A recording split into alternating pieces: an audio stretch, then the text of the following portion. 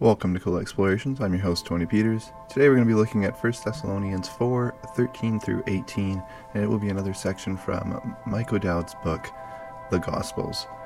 And today's segment is called Grieve Like You Believe. Often when we talk about the rapture and focus so heavily on it, we lose focus on the real purpose of Christ's return. Jesus speaks of the spiritual gifts and the fruits of the Spirit. He does this with a purpose. We are empowered to share God's love and the message of Jesus Christ with all nations. 1 Thessalonians 4:13 to 18 is a central passage in all of the scriptures portraying the event often referred to as the rapture. But the church today often packages this portrayal within a particular narrative that sounds like this: the world's falling apart, the rapture is near, don't miss it or you'll be left behind. In other words, they use the rapture to terrify people into the kingdom. What's troubling about this approach to this text is that it is completely contrary to the very explicit purpose Paul gives for writing it, as we'll see. This passage always provokes deep interest over when the rapture will occur, in light of the end times events. Mindful of that deep interest and the depth of the convictions that accompany it, for the record, I believe the scriptures teach the rapture is the next major event in God's plan of redemption and restoration. Furthermore, I believe the rapture will be followed soon thereafter by the Great Tribulation and Christ's return at the end of that tribulation to judge the earth and establish his kingdom on earth in a 1,000-year reign leading to eternity. As we move through this future-looking part of the story and the redemption and restoration, we will try and validate the end times timeline, but that's not the focus in this chapter and with this text. The focus is on Paul's purpose for teaching this passage, a purpose he clearly expresses. Paul's purpose in writing about the rapture isn't to terrorize, but rather to encourage and comfort believers who are grieving. The main event in the text is Jesus' future return to resurrect his church to eternal life, but it has been popularly referred to as the rapture for ages because the rapture translates the verb used in Latin, which is a language that was widely used for many centuries in the history of the church, to describe in verse 17 how Jesus will snatch up his church as he resurrects us. So then rapture was coined as a description of that event. But in 1 Thessalonians 4, Paul describes the rapture in order to bring hope to the grieving, hope grounded in the promise of the resurrection of the church, and therefore a hope that can be realized in the life of the grieving believer because of this promise. It's an elusive hope. If our understanding of essential matters of our Christian faith is lacking, but a more confident hope can come through a better understanding. Paul here wants to wake people up, to get them to be active for Christ. He wants them to have hope and to be informed. By being informed, they are given the information and tools they need to share the hope of Jesus Christ with all nations. The Holy Spirit will use us to accomplish the will of God. Paul calls for the church to stop sleeping, to stop staying in their comfort zones and giving in to their fears. We are called to cast all of that aside because the love of Christ should give us the excitement and desire to share it with everyone. There are going to be consequences and persecution for our faith, but we should be so on fire for Christ that we can't help but to share it. Paul is calling for a revival of the church. Paul writes in verse 13, "But we do not want you to be uninformed, brothers, about those who are asleep, that you may not grieve as others do who have hope." This verse is vitally important in understanding Paul's purpose in writing this passage. Paul has a threefold purpose, beginning with the Thessalonians' understanding. We do not want you to be uninformed. Paul is indicating that the words which follow in this passage are either intended to introduce or correct an area of teaching, where the Thessalonians are presently lacking in understanding, and that area where they are lacking in pertains to those who are asleep. It was common both within the culture of the day and within the early church to refer to those who were dead as being asleep, just as a dead body appears to be asleep. Paul wants the Thessalonians to have a right understanding of those who have died, because his heart for them in those times of tragic loss or reflecting upon that loss is so that they may not grieve as others do who have no hope.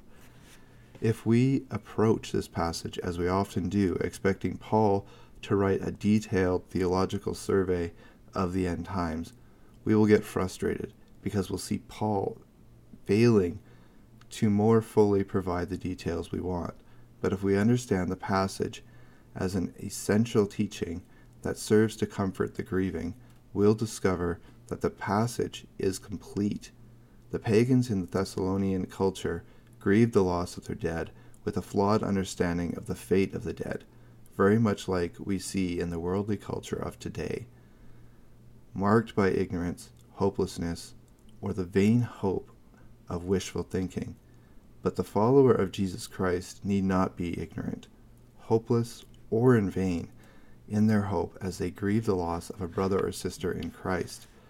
Our faith in Jesus' resurrection is the basis for our hope, just as verse 13 is important for us to understand, because we learn Paul's purpose in writing this passage, to grieve the loss of fellow believers with hope.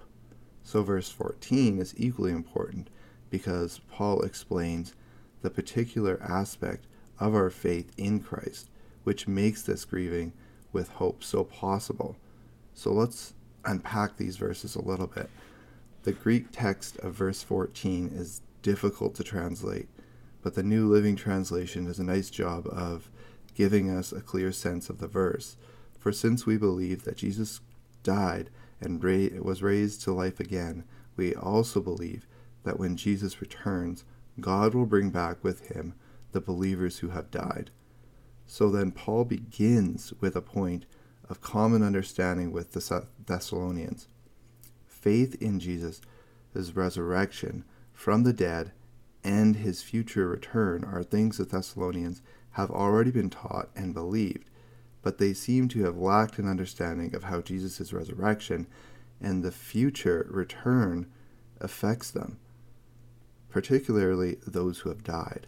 So when Paul gives them a general understanding of the implications of Christ's resurrection and future return, when that return happens, God will bring back with him, that is Jesus, the believers who have died. In other words, the resurrected Jesus will return, and when he does, he will gather all who have died as Christians and will somehow bring these who have died back with him, with the implication that he is bringing them back to where he came from.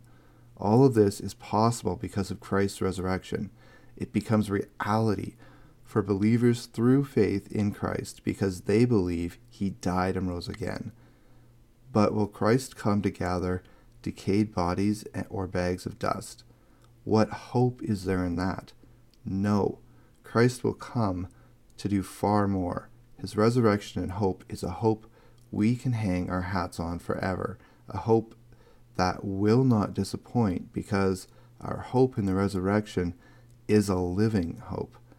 Paul declares this to be the very word of the Lord, as he says in verse 15.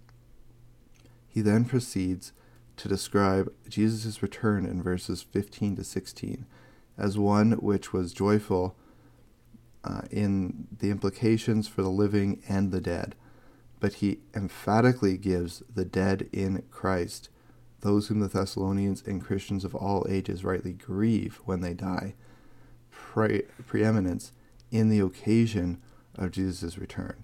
In verse 15, Paul says, "We who are alive, who are left until the coming of the Lord, will not precede those who have fallen asleep."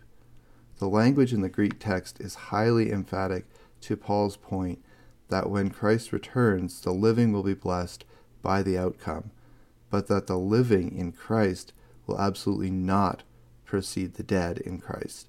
Those who have passed through the crucible of death will have first place on that day, just as Paul describes so majestically in verse 16. For the Lord himself will descend from heaven with a cry of command, with the voice of an archangel, and with the sound of the trumpet of God, and the dead in Christ will rise first. There will be no mistaking the day as the Lord commands the sleepers to arise, accompanied by trumpets and the voice of the archangel. There is a great and glorious hope for the dead in Christ's return, but this is a hope for the living as well. Notice that Paul lumps himself in with the believers who will be alive when Christ returns in verse 15. We who are alive, who are left. The promise of Christ's coming to resurrect the church has always been regarded as imminent by the church, as an event that could happen at any moment. This is the next big step in God's plan of redemption and restoration. It has always been the living hope of the believer to present when Christ returns, to forego death and enter directly into the joy of the resurrected life upon his command. You get the sense this was Paul's desire when he writes "we" in this passage, and you see the excitement and passion in Paul's hope as he writes of this resurrection day in 1 Corinthians 15. He says, "Behold, I tell you a mystery. We shall not all sleep, but we shall all be changed in a moment, in the twinkling of an eye, at the last trumpet, for the trumpet will sound, and the dead will be raised imperishable, and we shall be changed. For this perishable body must put on the imperishable, and this mortal body must put on immortality."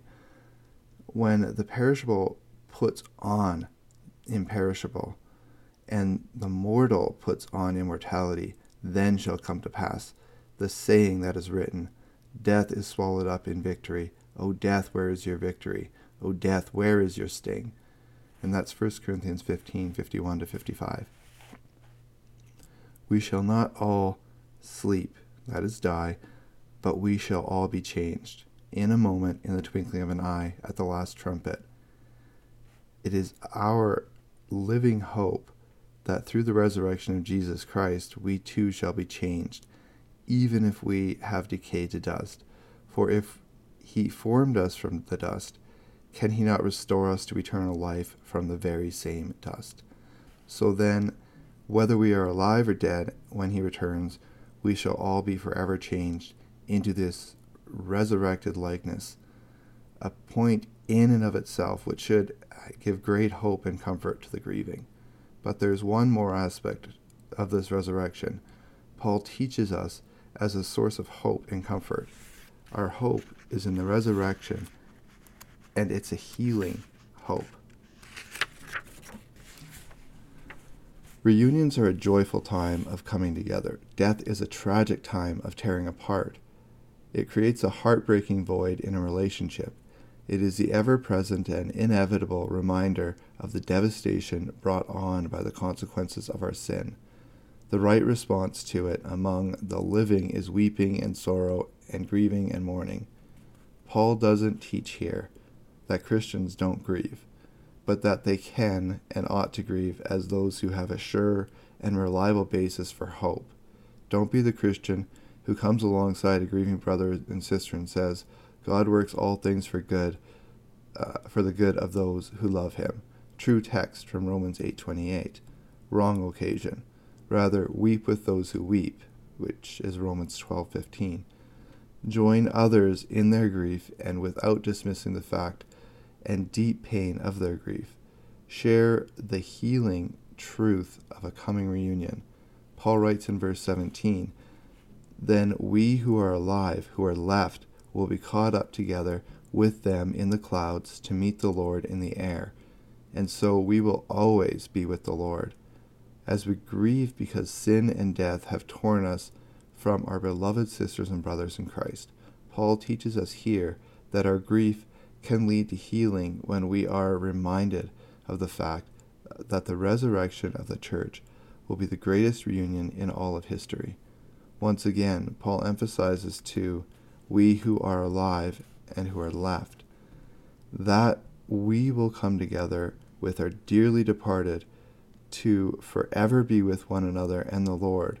No more death, no more grief from death, no more separation brought on by death, no more sting.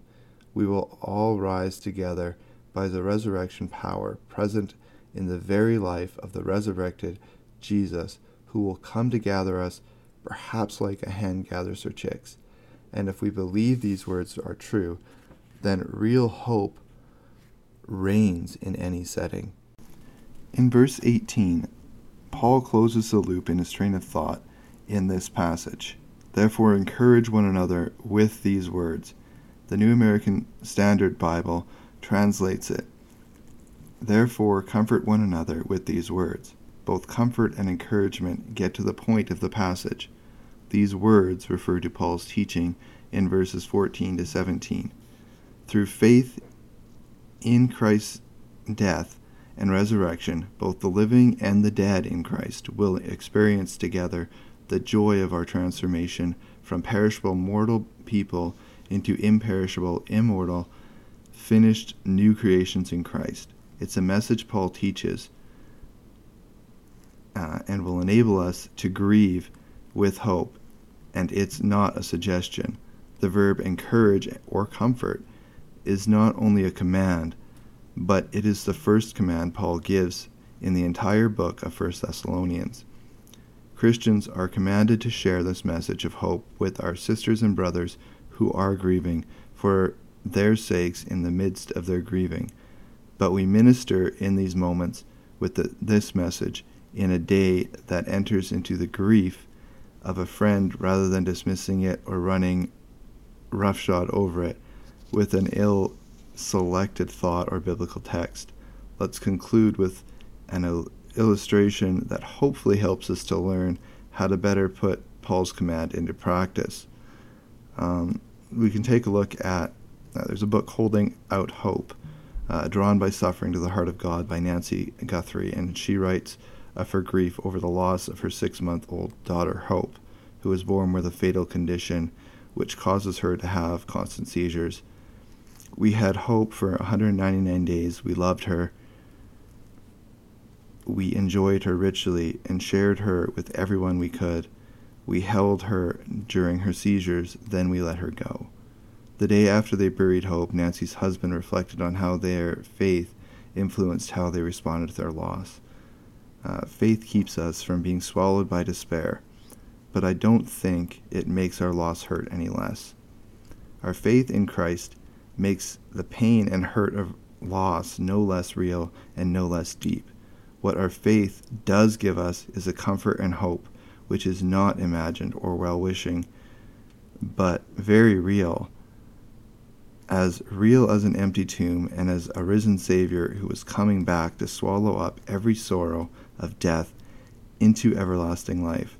As we seek to minister to those who suffer from loss, such grief must run its course. We must not commit the grave error of fixing the grieving by trying to lead them away from grieving rather than walking them through it. When we talk with them through it, weeping with those who weep and grieving with those who grieve on their schedule and not on ours, we speak our love and compassion and care for the grieving in ways far louder than words. If we are to grieve like we believe, then we must respect the door of the broken and grieving heart the Scripture teaches we must emphatically walk through in order to have the latitude before God and the grieving to share the comfort and encouraging hope of the resurrection Paul commands us to share in 1 Thessalonians 4. We do not want you to be uninformed, brothers, about those who are asleep, that you may not grieve as others do who have no hope. Therefore, encourage one another with these words. Revival does not mean everyone is called to be a missionary overseas, or lead worship, or be pastors. We are all given spiritual gifts. meaning we all have our ways of supporting one another and encouraging each other, with the purpose of spreading the gospel with all nations. We all have our specific areas that we are good at, areas where God called us into. Cast aside your fears and excuses for not sharing the love of Christ with everyone, even in their times of grieving. Share the word with people, no matter where you are. Some of us are really gifted with the gift of encouragement, and people who are grieving, they need that encouragement. So that is the perfect time to share the gospel with them in a loving manner, when you can put your arm around them and give them comfort in their time of grieving. So we need to grieve like we believe in the Messiah, Jesus Christ, and we need to get on fire for Christ. No matter where we are, we need to share God's word. Thank you for listening to Cool Explorations. Today we've just discussed what was needed in the church, and that is a revival. And that's what Paul was calling for in the church of his day. This message does not change and has not changed over periods of time. We must be on fire and get so passionate that we cannot contain it. We must rejoice together, live a life that reflects Christ's love, and be that light in this world of darkness. Grieve like you believe in the Messiah, Jesus Christ. If you would like to reach me for any reason, you can do so at tpeters745@gmail.com.